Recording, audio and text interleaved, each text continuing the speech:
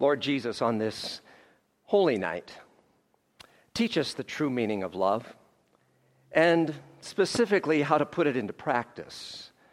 Show us, Lord, what are the habits of a loving heart for Jesus' sake. Amen. God's peace to you, friends. We are going to complete our midweek series, our Wednesday night series, tonight entitled It's All About Love. We've been looking at the 13th chapter of Paul's first letter to the Corinthians. That chapter is often called the love chapter. And tonight we're specifically looking at verse 7, 1 Corinthians 13, verse 7, which reads, "Love always protects, always trusts, always hopes, and always perseveres." And if you were able to circle the 4 times where it says always, you kind of see that Paul is emphasizing something here. By the word always, repeated again and again, he's emphasizing that real love, genuine love, endures. It doesn't quickly disappear. That's certainly true of God's real love for us. As the Old Testament prophet Jeremiah said in chapter 31, verse 3, "The Lord appeared to us in the past, saying, I have loved you with an everlasting love." And that continues for our sakes today. The Phillips paraphrase of our theme verse tonight, 1 Corinthians 13:7, reads this way. I like the way he wrote this. "Love knows no limits to its endurance, no end to its trust, no fading of its hope. It can outlast anything." And that's the kind of love we need in all of our relationships, isn't it? A kind of love that lasts, that endures. We need that in our marriages. We need that in our family relationships. We need that in our friendships. Things seem to come and go so quickly these days. We need a love that endures. Tonight we're going to be very practical in our application tonight. We're going to be talking about practicing certain good habits so that our love doesn't run dry, so it doesn't quickly dissipate. This is going to be more of a teaching style sermon, if you will. There are a couple of blank pages in the back of your worship folder if you want to jot some notes as we go, because we're going to talk about some specific habits to put into practice so that our love doesn't run dry, so that it indeed endures. And these habits are things that Jesus himself modeled when we study his life in the Gospels. We see that he modeled these very types of things. And so these are very practical suggestions. We're talking about the habits of a loving heart. The habits of a loving heart. And as we do that, first of all, we want to talk about developing habits that refresh you physically. That's the first category of habits. Habits that refresh you physically. Now, you might be wondering, well, how does that tie into a spiritual message? Well, I think it ties in very well. Let's look at 3 physical habits of a loving heart. Let's acknowledge the fact. God created us more than just spiritual beings. He created us physical beings. And he's given us this body, one body to live, one life until we head off to heaven. Ought we not do our very best with it? And the first physical habit of a loving heart is, very practically speaking, getting enough rest. Getting enough rest. The littlest issues that can arise in a relationship tend to become much bigger ones when we're overly tired. How easy it is, right, to get set off on something that really began as something very small, but because we're so tired and stressed, we're more inclined then to say or do something that is really not appropriate, and to do something in a rather unloving manner. Psalm 127:2 says, "It is senseless for you to work so hard from early morning until late at night. God wants his loved ones to get their proper rest." He's given us these bodies. we need to rest them adequately so that we can most fully not only carry out our work and do our various duties, but also attend to our relationships. Because if we're worn out, we're not good for anybody. I think it's significant that God established the Sabbath day, in Hebrew, Shabbat, from sundown Friday to sundown Saturday, the seventh day, God created as a day of Shabbat, rest, a day of rest. It goes all the way back to the story of creation, of course, where God created the universe in 6 days, and then it says that on the seventh day, he rested. Why did God rest? Because he needed rest? No. He knew we would need rest. And he set a pattern for humanity to make sure we build in time of rest. Shabbat is a holistic term, a complete type of rest. It's resting spiritually in God, taking time to worship him, but it's also resting emotionally and resting physically, taking time to recharge. It is so very important. So that's the first physical habit of a loving heart. If we want to have more vibrant relationships and a more vibrant love experience in those relationships, we need to be fully there physically. Secondly, a balanced diet. A balanced diet. Sometimes we take our diet for granted. Again, God's given us this body. We need to feed it and fuel it properly so it's operating at its maximum capacity. It comes down to being good stewards of our body. Psalm 119:73 says, "You made my body, Lord. Now give me sense to heed your laws." You know, one of those basic laws or principles, if you will, is we need to take care of this body God has given us. We need to feed them well. A third physical habit of a loving heart is regular exercise. Now, as I say that, let me just toss this out there. Of course, if you've not been in a regular exercise program, I don't want you to rush right out and start a heavy-duty exercise program without first consulting with your physician. It needs to be in line with your own physical wellness, of course. But physical fitness is a choice. We can either choose fatigue or fitness. Being a good steward of our body, we need to take care of ourselves. And frankly, good exercise increases your love quotient. It makes you more available to your loved one because you're more fit. And so you're going to be more present with the person. You're going to be physically attentive to that person if you're more physically well. 1 Corinthians 6:20 says, honor God with your body. Honor God with your body. That's a very physical reference, isn't it? Honor God with your body. Earlier, Paul had said that our bodies are temples of the Holy Spirit, temples in which the Holy Spirit dwells, that these temples have been designed for honoring God. And so the way we take care of our body says something about our honor of God. So we should develop habits that refresh us physically. Secondly, we need to develop habits that recharge us emotionally. Do you have habits that recharge you emotionally? You know, God didn't just create us as physical organisms. We're not just biological creatures, right? He also gave us the ability to feel, the ability to relate to others on an emotional level, as well as a spiritual level, in addition to the physical. And so we need to keep our emotional tank filled up as well. So here's 3 emotional habits of a loving heart so that we can have more vitalized relationships. Number 1, practice solitude. Solitude. Let me ask you, when was the last time you went off by yourself to a place of peace and quiet for an hour or more? Think about that. How often do we do that? Probably not very often.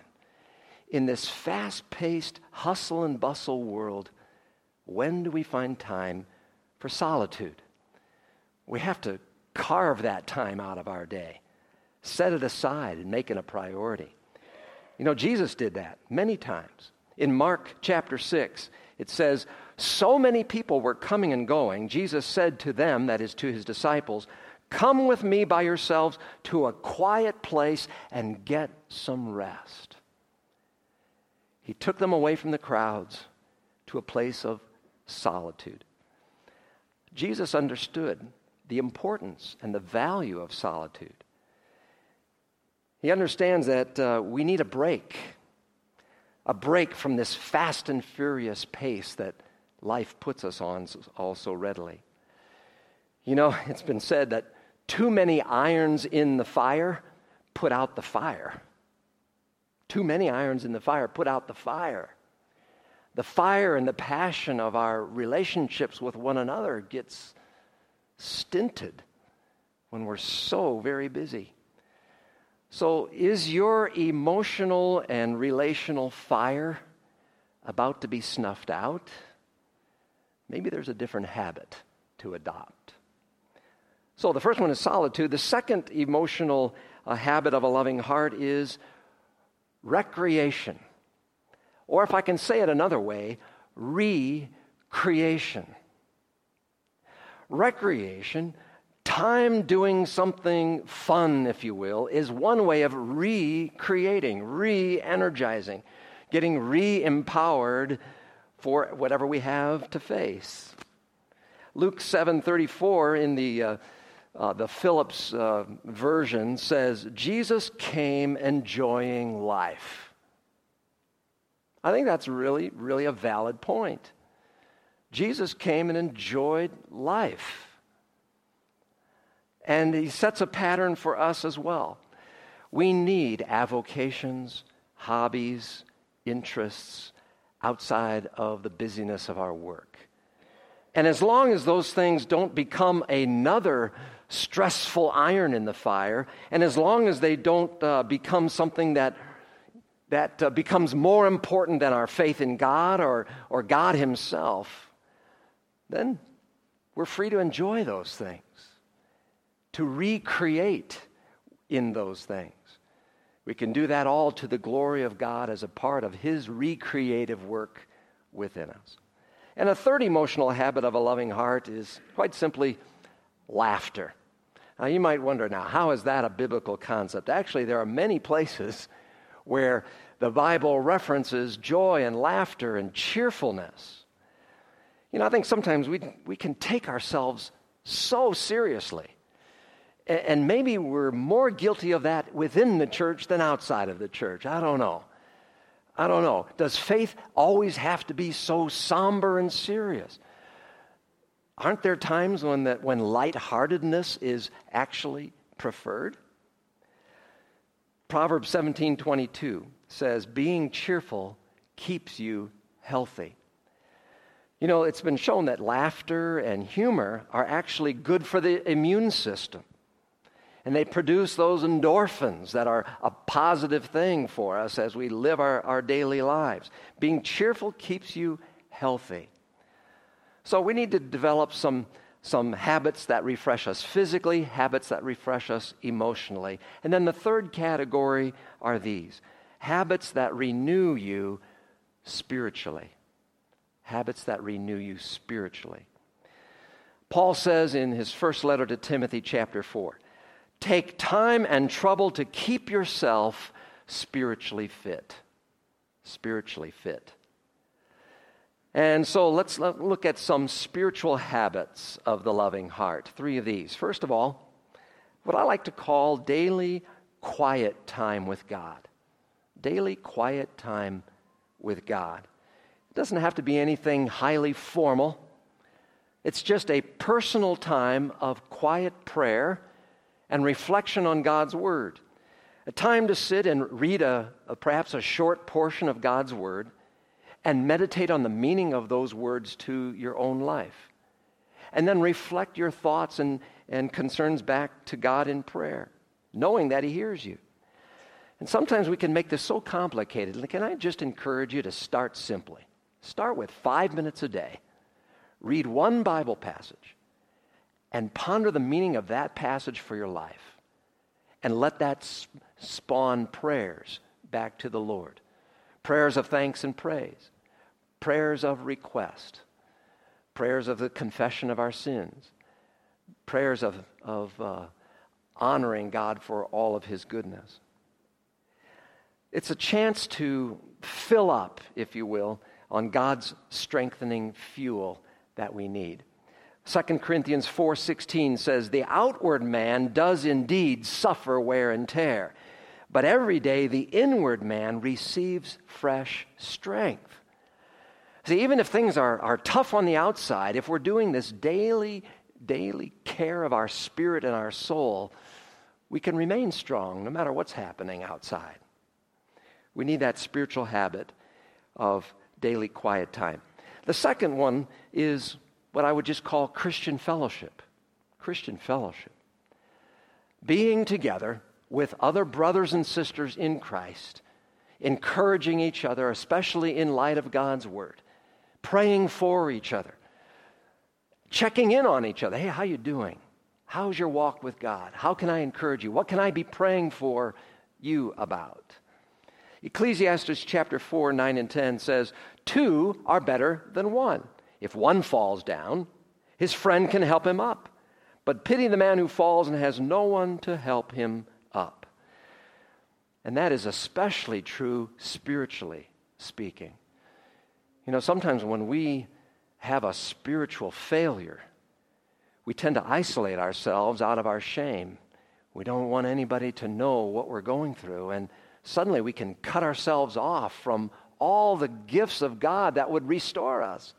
And that's where we need the blessing of Christian fellowship, to be with one another. I can't say enough about the value of a small fellowship group. A small group of brothers and sisters, or just brothers or just sisters, whatever your preference is, where you're able to be honest with each other about your faith issues. You're able to ask for prayer needs, prayer requests. I've been in a small group for the 23 and a half years that I've been a pastor here. It's a tremendous group of men. It meets every Thursday morning. It's been a real blessing. I don't have to lead the class. I can be a member of the class. They accept me. I'm glad they do. And it's been such an encouragement to be able to be honest with these guys and share our hearts together.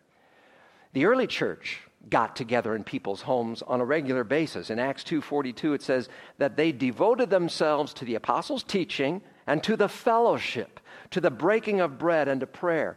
And Luke tells us there in Acts that they not only worshiped at the temple, but they would get together in each other's homes for this Christian fellowship. And they looked after each other's well-being. I think that's authentic Christianity, you know, when we can be real with each other. Our theme verse again for this evening is love always protects. That's the way it starts. Love always protects. I want to use a little illustration. One of my favorite animals in the world is the emperor penguin. These are just not only incredibly cute, they're also incredibly amazing in the way they live their lives. I don't know if you knew it or not, but these emperor penguins mate for life. Once they find a mate, they're with that mate for the rest of their life till one or both of them dies. And when the mother penguin lays eggs, the father penguin puts the egg on his feet, covers it up with his belly fat to keep that egg warm until it hatches. Because if the egg were exposed to the ice and snow and weather, it would quickly freeze and die. But these penguins are so protective of their little ones. They take care of their little ones. But even beyond that, something really truly amazing takes place when the Antarctic winter reaches its most severe temperatures. And here's a picture of that in Antarctica, in the worst moment of their winter. Look what they do. Instead of being off by themselves, isolated, they bunch together. And of course, some of them are on the outside of the herd, or the flock, whatever you call them. And for a while, those on the outside are taking the brunt of the harshest part of the weather. But what they do is they then trade places. And the ones on the outside are allowed to move to the inside of the flock, and others go to the outside for a while. And after they start to get a little too cold, they're allowed to move in, and the whole flock protects each other. I think it's a marvelous illustration of what the church is supposed to be. That we protect one another. Paul said, love always protects. That we look out for each other. We pray for each other. We make sure no one's left out in the cold. We care for each other. Love always protects. We need this Christian fellowship in order to stay strong. And I again want to encourage you, if you haven't yet, to give serious consideration to signing up for one of our 40 days of prayer small groups. Don't be threatened by it. It's really non-threatening. A group sits and watches a DVD video, and then there's time to discuss what you observed, share prayer requests, get to know each other, and grow in Christian friendship and fellowship. Sign up for the group that fits your schedule best. You will be blessed by that opportunity. So, these spiritual habits of a loving heart, daily quiet time, Christian fellowship, and then the third one finally is, of course, worship. Worship. If we want to grow in our genuine love for God and for each other, worship is essential to that whole experience. Psalm 59:16 says, I will sing of your strength. In the morning I will sing of your love, for you are my fortress, my refuge in times of trouble. Everyone knows we have times of trouble. This life is not easy, and just being a Christian doesn't guarantee that's going to be easy. It's going to be difficult.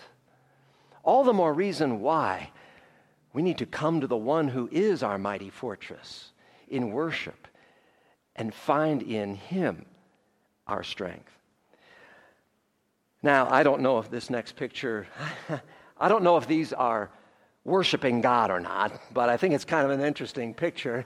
And it's different generations together, so it kind of reminds me of our generations, a sermon series we just completed.